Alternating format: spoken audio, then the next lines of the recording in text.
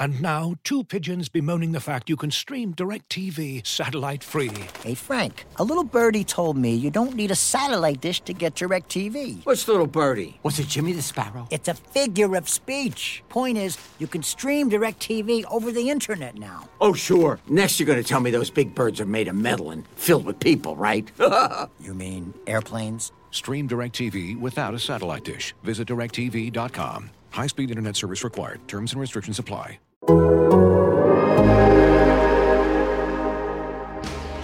High in the air. Brito back at the wall. Adios, Pelota! That's the type of manager that I'd like to be, which is the same every day. They know what they're going to get. They're going to get energy. They're going to get accountability. They're going to get structure, and they're going to get support. And I'm going to bring those things to the dugout in the clubhouse regularly. It takes hard work and it takes humility, taking one step forward at a time, making one good baseball move after another. And I really feel like that's how we're going to get where we hope and intend to go. You're listening to Bags and Brisbee on Athletic Podcast Network. Welcome to episode 175 of the Bags and Brisbee podcast. I am Grant Brisbee. I'm here with Andy Baggerly. And Andy, we have 175 at-bats for Mauricio Dubon last year. Over or under for 2022 at-bats? Does he get more at-bats or fewer this season? Wow, that's a good one. Well, given the roster moves that have already been made to this date, I kind of think he's going to make the team, and I kind of think I would take the over. Yeah, I think I would too. I mean, it's like right there. That's like the perfect, is he going to get more at-bats or fewer at-bats than he did last year? But I think with at least for a month, he'll have a 28-man roster. He's going to fit. They don't want to lose him if they don't have to. So I think I'll go over. But that kind of sets up what we're doing here today. Today, I think, is going to be the roster discussion podcast. We're gonna just rosterize this thing and talk rosters. You okay with that? Yeah, I mean, I think it wasn't a very long spring training, obviously, which some people were actually kind of quietly, this is how long it really should be. Can we do this permanently? But yeah, I think that we can definitely sort of summarize what we saw in spring training, and we know that this is not a coaching staff or front office that is going to give outsized importance to someone who Brian Dallamore's their way through the Cactus League, and that is officially a phrase. But you do learn things, and you learn some important things about takeaways from who might be ready to contribute at some point, if not on opening day, then later in the season, because we know the Giants will use many, many more than 28 players. So I am ready to dive into this. All right, so there's 34 players still in camp. 2 of them are non-roster. We have just all sorts of questions, but not as many questions as I would. I remember there always being more questions for an opening day roster. This one seems pretty straightforward. So you are our eyes and ears on the ground. What are you seeing? Is there going to be a surprise on this roster? Are we like underrating, Sammy Long? Are we underrating, Carlos Martinez? I don't even think he's pitched in a game yet. Are we underrating his chances to magically just show up and start thriving? What are you seeing that might surprise us or might not surprise us? Yeah, so I talked to Carlos Martinez the other day, and I asked him, hey, what's your kind of outlook? Where are you going to be on opening day? And he was sitting down at his locker, and he said, well, I'm feeling kind of, tight in here. And he took both his hands and put them around his stomach and his sides. And I'm like, okay, that's interesting. So I think basically what they're doing is they're working with him on his conditioning pretty much. And they're working with him on, getting his body into a position where he can start executing some reworked mechanics. And that's going to be an ongoing process. And so he's probably going to stay at Papago unless they've got some weird thing that they've been working on with him in secret. He's one of the NRIs that is left, as you mentioned, along with Brett Auerbach. But neither of them are going to make the team. Brett Auerbach is still around before you start having all these crazy ideas about, he plays every position. They could then have Joey Bart DH when Kurt Casale plays catcher or vice versa, which is great because they're kind of light one right-handed bat. He's here because this is a weird year. The AAA season is going to start before the Major League camp has broken, so they need Ricardo Henneves and his cast of backup catchers to start the season at AAA, and they need somebody to catch the back end of these last 2 exhibition games. So that's why Brett Auerbach is still here. So we can pretty much rule out the 2 NRIs, and then we're down to pretty much 32 spots for 32 people for 28 spots. We know Lamont Wade Jr. is going to open on the injured list. We know Evan Longoria is going to open on the injured list. So now you're down to 30 for 28 spots. We know Tommy La Stella is a little touch and go. You mentioned Sammy Long. He is certainly, I think he or Tyler Beatty is probably the last guy on the bubble. We know they've already optioned Jacob Junis and Kervin Castro. So, yeah, we're getting pretty much down to knowing what the team is. Yeah, I will say that I saw your tweet about Brett Auerbach, and I was for a second on the Galaxy Brain train with you and going, oh, heck yeah, like I am all in on the Auerbach train. But yeah, he's, that is because of the weird AAA season. It just seems like there's nothing really going on with this roster that's going to surprise us. We have about 30 players for 28 spots, and some of those players are pitchers with options. And here's what I'm thinking the bubble is where you've got Tyler Beatty's going to make it because he's out of options. Brebbia having options. I believe Zach Littell has an option. Sammy Long has options. I think there's going to be some sort of roster skirmish there. And then with the infielders and outfielders, Luke Williams has plenty of options. That's why they got him. I think he's kind of on the bubble right there. Is that the fringe of the roster that I'm listing, or am I missing someone else? Yeah, I think you've got your Jason Vosler and Luke Williams there, and then you've got, as you mentioned, I think it's probably Sammy Long or, John Brebbia. I don't know if he's considered on the bubble. He's had a really nice spring. He's the only guy who has a 100% first strike pitch efficiency. He's thrown a first pitch strike to every batter he's faced. I saw him the other day, and he was hanging out in the little room in their complex, which has a placard on the wall that says nerds. So that is where their major league analytics crew, the individuals that actually travel with the team full time, that's where they hang out. And he was kind of lingering in the doorway, and he was getting some information from them. And the only thing I heard as I was passing by was, "Hey, wow, I guess I'm a velo guy now." So clearly, and I don't recall seeing what his radar gun readings were this spring, but I just know the stuff is moving great, and he just seems like he's really confident. Last year was his kind of let's get back on the mound and get the feel again after Tommy John surgery, and this guy was a really good back-end reliever for the Cardinals not long ago. So we might not be talking about John Brebbia enough, and I think I would be surprised at this point if he's not on the team. Now, before we talk about John Brebbia, the pitcher, just let me ask, because now the clubhouses are open, you get a little bit more face-to-face time with these players. Have you gotten a chance to talk with John Brebbia at all? Because he is a goofy human being, and that's like a delightfully goofy human being, like in the best possible way. Search up his YouTube videos. He's a funny cat. So have you gotten a chance to pick his brain or kind of get into that nerdery? He is delightfully mirthful, yes, and I probably make a point of stopping him every time I see him in the clubhouse because I enjoy talking to him so much, and he's very friendly and has a very, very sort of goofy, self-deprecating sense of humor. So I think the more Giants fans get to know him, the more they're going to like him. He's kind of like a little bit of a toned down Hunter Pence. Somebody who isn't afraid to kind of laugh at himself a little bit. Just has a really good outlook on stuff. But also doesn't look like he's had 8 cups of coffee. So maybe Hunter Pence with the volume cranked down a little bit. But he is a coffee guy. Like he is a guy who can give you tasting notes and essence of persimmon and whatever you coffee dorks like to talk about. So have you talked to him about coffee? I have, yeah, and he did do I think a coffee tasting show when he was with the Cardinals. I'm not sure if it had more than one episode,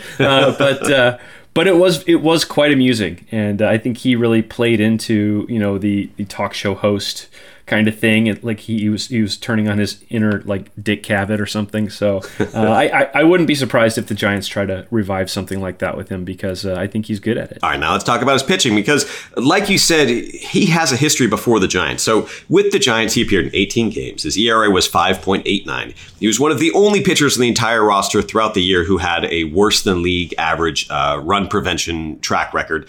But before that, before his Tommy John surgery, 2017, 2018, 2019, he was good, like really good, like strong strikeout to walk ratio, striking out well over a batter an inning. He would keep the ball in the park. And this is why the Giants signed him. And maybe they thought he was going to be ready a little bit later in 2021, but he was ready fairly early for a Tommy John recovery. He didn't pitch that poorly. If you look at the peripherals, like he still struck out way more than a batter an inning. He still kept the ball, well, not so much in the park. Okay. But he did keep the free base runners off. But like you said, that's the Tommy John season, the post Tommy John season. Now it's like, okay, I've got a full spring, or not a full spring, but I've got a full head of steam, a full off season of conditioning and working on my craft.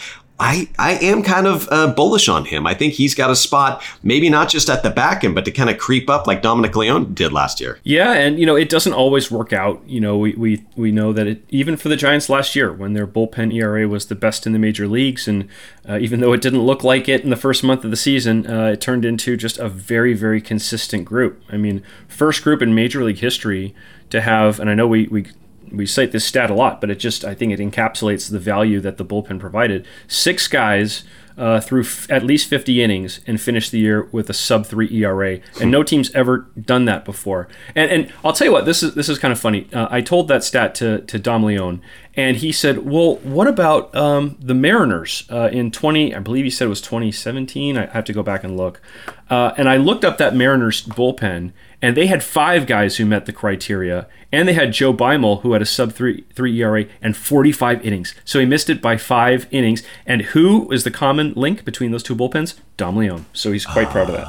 Oh, well, that's good knowledge that you can go and be your own personal baseball reference and go back and say, wait a second, what about this team? So that is impressive, but I don't remember there being a bullpen with fewer balls in the air, so to speak. It seems like the bullpen, just by nature of it being, 8 pitchers a year, there's always going to be like these 2 or 3 battles. And even this year with the expanded rosters in April, I'm just not looking at any confusion in this bullpen. And I'm wondering, even in the years of the core 4, is this the most settled that a bullpen has been as far as personnel? I guess jobs can change with Jake McGee and Camilo Doval. You might get some different ninth inning looks. But as far as the personnel, there are no surprises here, really. Yeah, Core 7 doesn't quite have the same ring to it. But and I think you hit on something there with home run suppression. That was just I don't think we can overstate the importance of home run suppression to the Giants' success last season. And they're doubling down on that. Logan Webb's a sinker ball guy.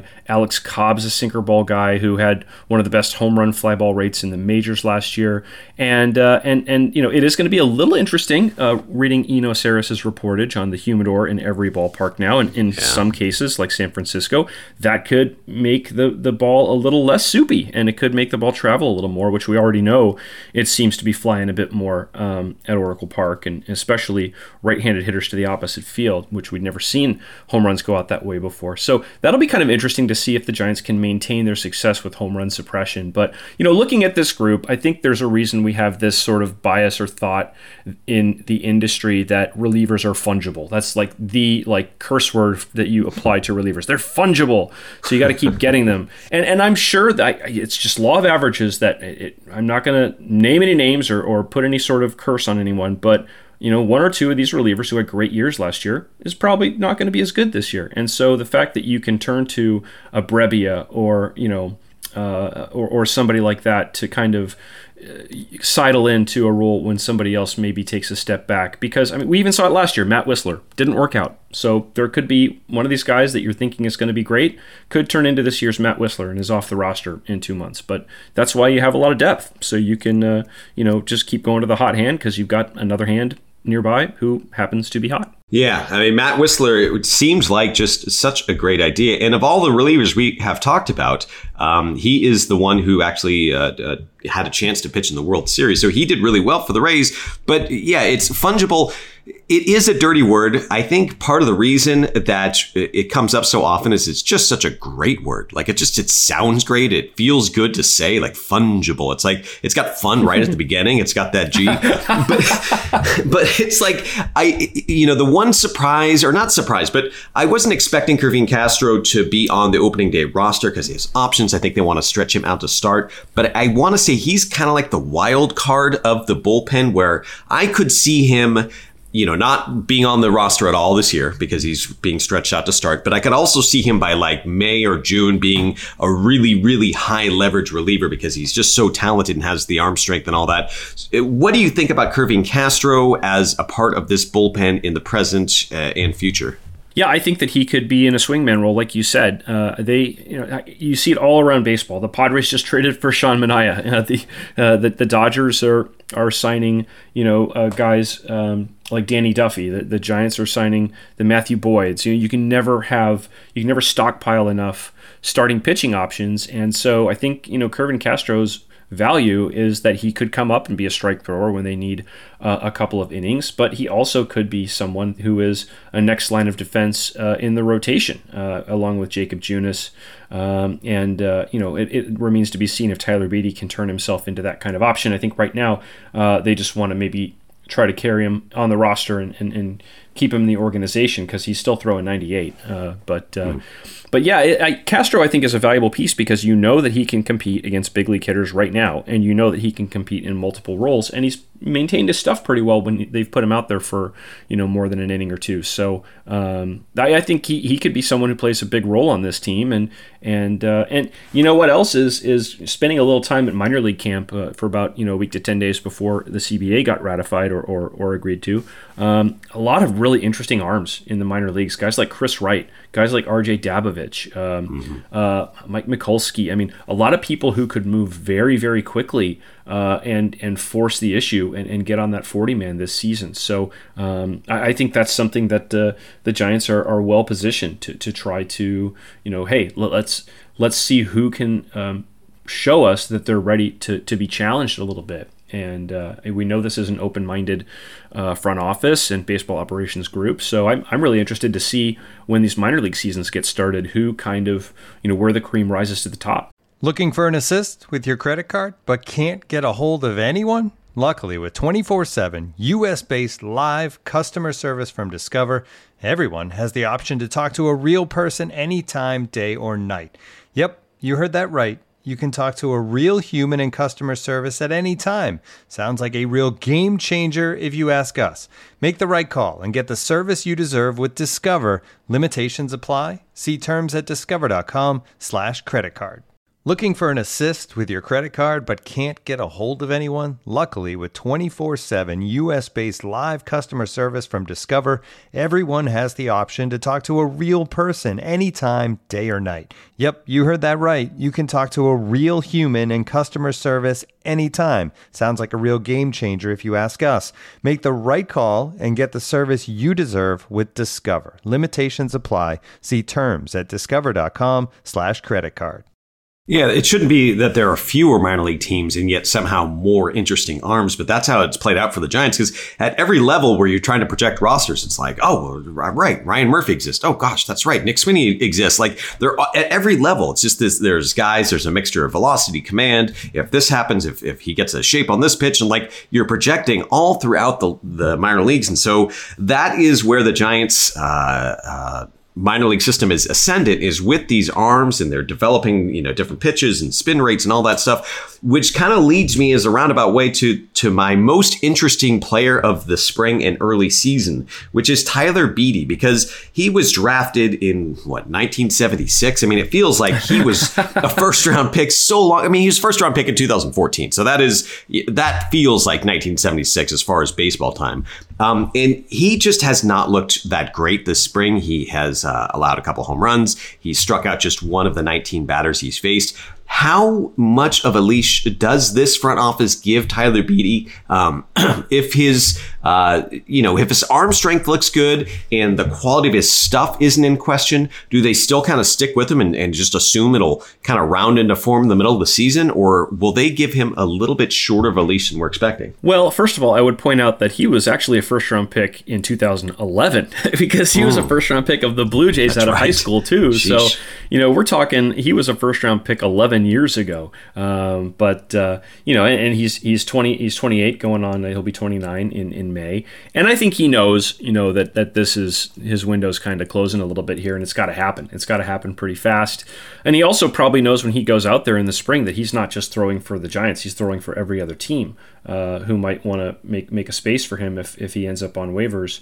And we know that A, teams always protect their inventory on opening day, and B, it's a lot tougher for a team to claim someone off waivers a couple days into the season because, you look at all these other teams and, hey, I've got these 2 NRI guys in camp and they look pretty good. We're going to add them to the 40-man. So, boom, all these teams are going to be full up at 40 or making space to get full up at 40, and it'll be a lot tougher to claim someone a week into the season. So it could be as simple as we're going to open with Tyler Beede and then we're going to see if we can sneak him through. That happens a lot too. So I don't think they trust him to pitch meaningful innings right now. I don't think he's at that stage. Everything that Gabe Kapler has said is, and I thought it was really telling, maybe a week or two ago when he was asked about Sammy Long and Tyler Beede and said these guys are in 2 different classes. They shouldn't be compared to each other. Sammy Long is big league ready. Tyler Beede is not. So I think that kind of tells you right there that if he does make the team, it's going to be kind of procedural. I really do want to appreciate, or I want to thank you for bringing up that 2011 draft because I clicked on it and now I'm looking through, and that is such a fun draft to go through. It is Anthony Rendon, Francisco Lindor, Javier Baez, George Springer, Sonny Gray. It is, so right before Tyler Beede was drafted by the Blue Jays, Tyler Anderson was drafted by the Rockies. That's how long ago we're talking. Like Tyler Anderson, it feels like he's had 7 different careers by this point. And Tyler Beede is still like, all those other guys have gotten paid or they've had like a career arc, like Joe Panik, he's been up and down already. And we're still here wondering what in the heck to do with Tyler Beede. So if he's not going to get multiple or meaningful innings, if he's not going to pitch high leverage, I'm not sure how long you can stick with a pitcher like that. But with that 28-man roster, I think that's going to affect everything the Giants do. I don't think they have to rush on anything, whether it's Beede or Mauricio Dubon or, Thairo Estrada. I think it's pretty secure by now, but they don't have to make all these big whopper decisions that early because of that expanded roster for the month. Yeah, and, I was talking to one player in the Giants clubhouse, and we were just kind of going over the roster. And I said, well, Estrada and Dubon are both out of options, but maybe they both make the team now, where I was thinking only one of them would, and I just got kind of a look, and there was like a beat, and then the next thing this player said was Thairo Estrada's making this team. So there's a lot of confidence in this guy. I drafted him as my backup second baseman on my fantasy team, which, hey. Yes, you got it in. Second podcast all about my fantasy team. Let's go. So, yeah, I'm bullish on Thairo Estrada just because a lot of people who know a lot more about baseball than I do are bullish on Thairo Estrada. But now Mauricio Dubon's had a nice spring. He's had a nice camp. I think they've really liked his work ethic and his attitude, and we know that some of the focus issues he's had in the past, and there's so many people who are rooting for him because he's just got a great story. One of the best stories you could ever come up with, right? Yep. Coming from Honduras and basically was adopted by a second family so he could play baseball in the U.S. and became a Giants fan, became a Brandon Crawford fan, and oh, look, who's his double play partner now? It's the guy he idolized. It's just, and I asked him, I said, it's one thing to kind of, let go of the fan in you and not have all these pinch me moments that distract you from where you are and what you have to do. But that would be easier if you were playing for the Baltimore Orioles or the, Toronto Blue Jays. The fact he's playing for the Giants, that's got to be really, really hard. It probably was really hard for someone like Brandon Crawford too. So yeah, but I think that, he's getting to the point where they feel that they really like his approach this spring. They see a lot of improvement.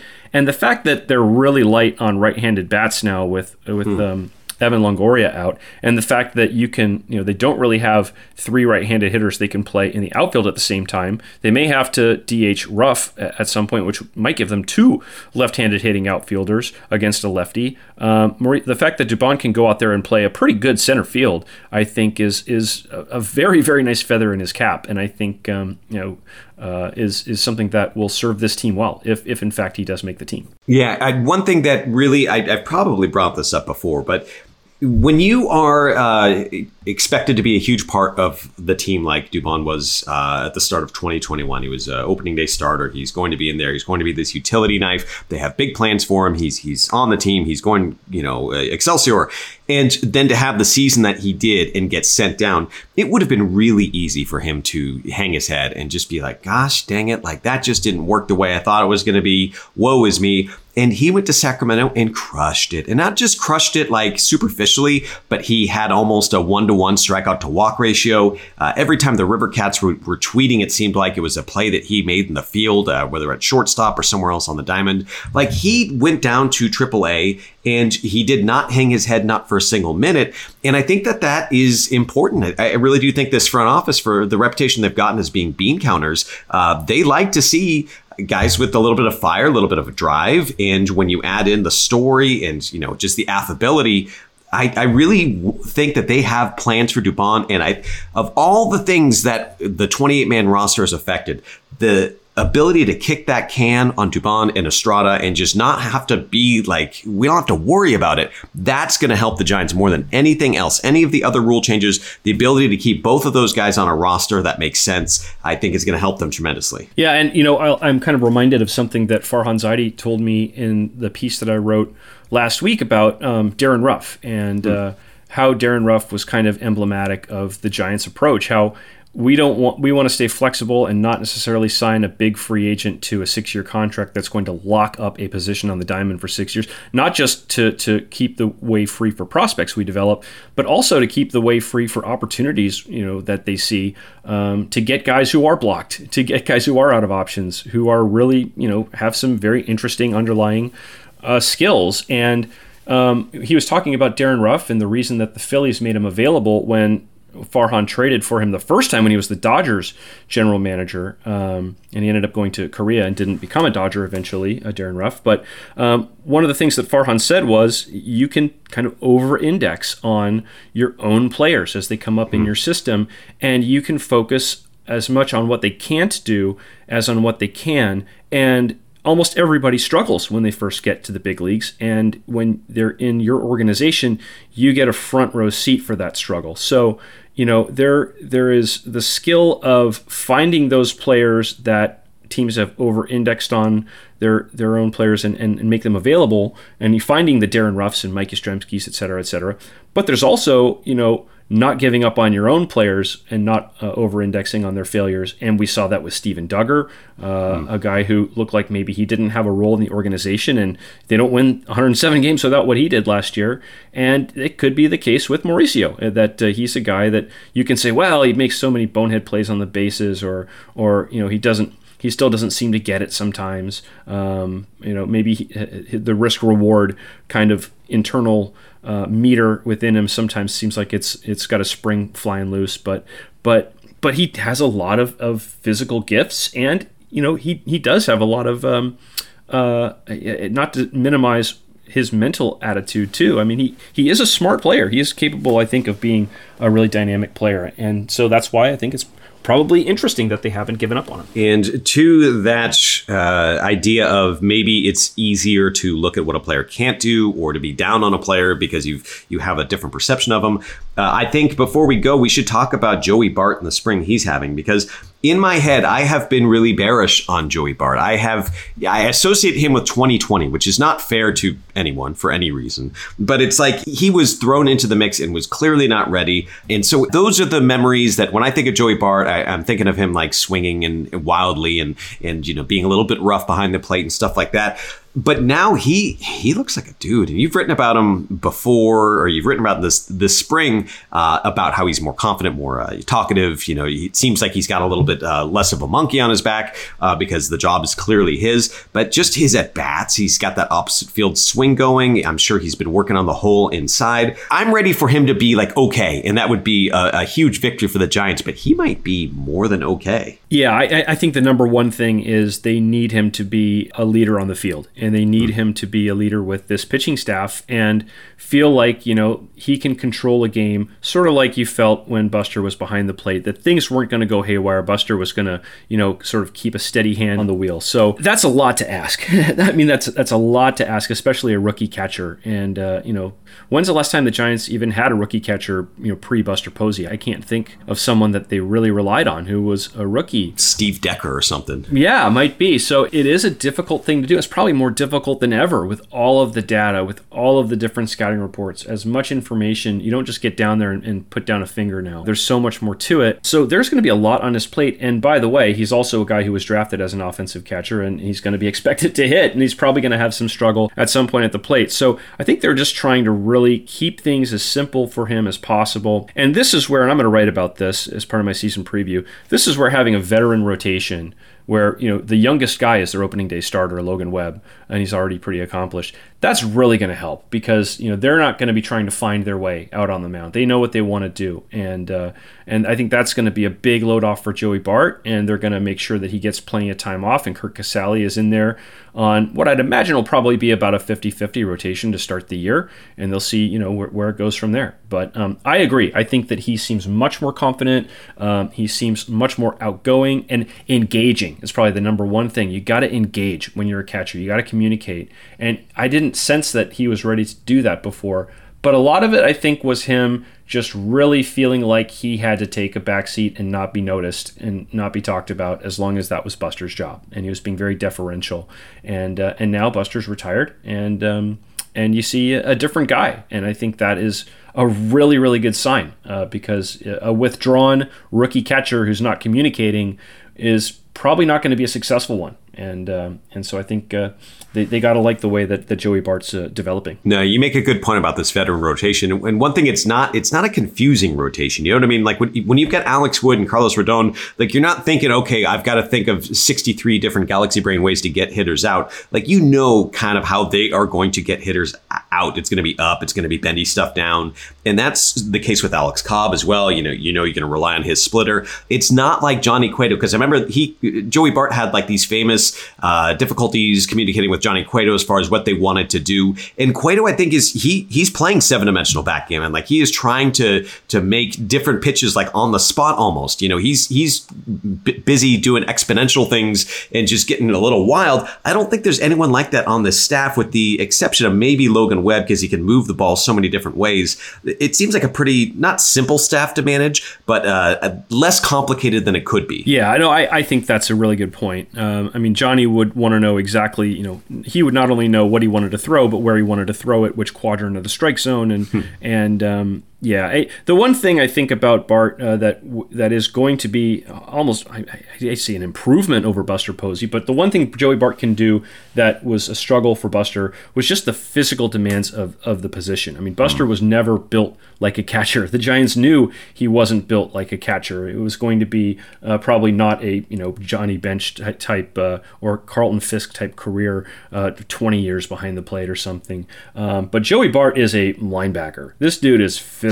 He's going to keep the ball in front of him. He's going to frame. He's going to block balls in the dirt, which we know there's some split guys on this staff, so that's going to be important. I think just that's going to be an improvement over Buster, just the physicalness of Joey Bart behind the plate. All right, this has been episode 175 of the Bags and Brisbee podcast. We are back on our normal schedule, so we will be back on Thursday. Are we going to have news, like roster cuts by Thursday, or is that going to be something that happens like late Thursday night, early Friday morning? Well, they don't have to set the rosters until Friday, basically, yeah. So they probably won't set the rosters until Friday because they take every minute, but I think we'll probably have a pretty good idea. Yeah, that makes sense. All right, we will see you then. Thanks so much for listening, and we'll be back on Thursday. As you've probably heard by now, we've teamed up with BetMGM this season. We'll be using BetMGM lines to make all of our picks, and we'll have special offers for our listeners each week. If you haven't signed up for BetMGM yet, use bonus code The Athletic, and you'll get a 1-year subscription to The Athletic, plus up to a $1,500 first bet offer on your first wager with BetMGM. Here's how it works.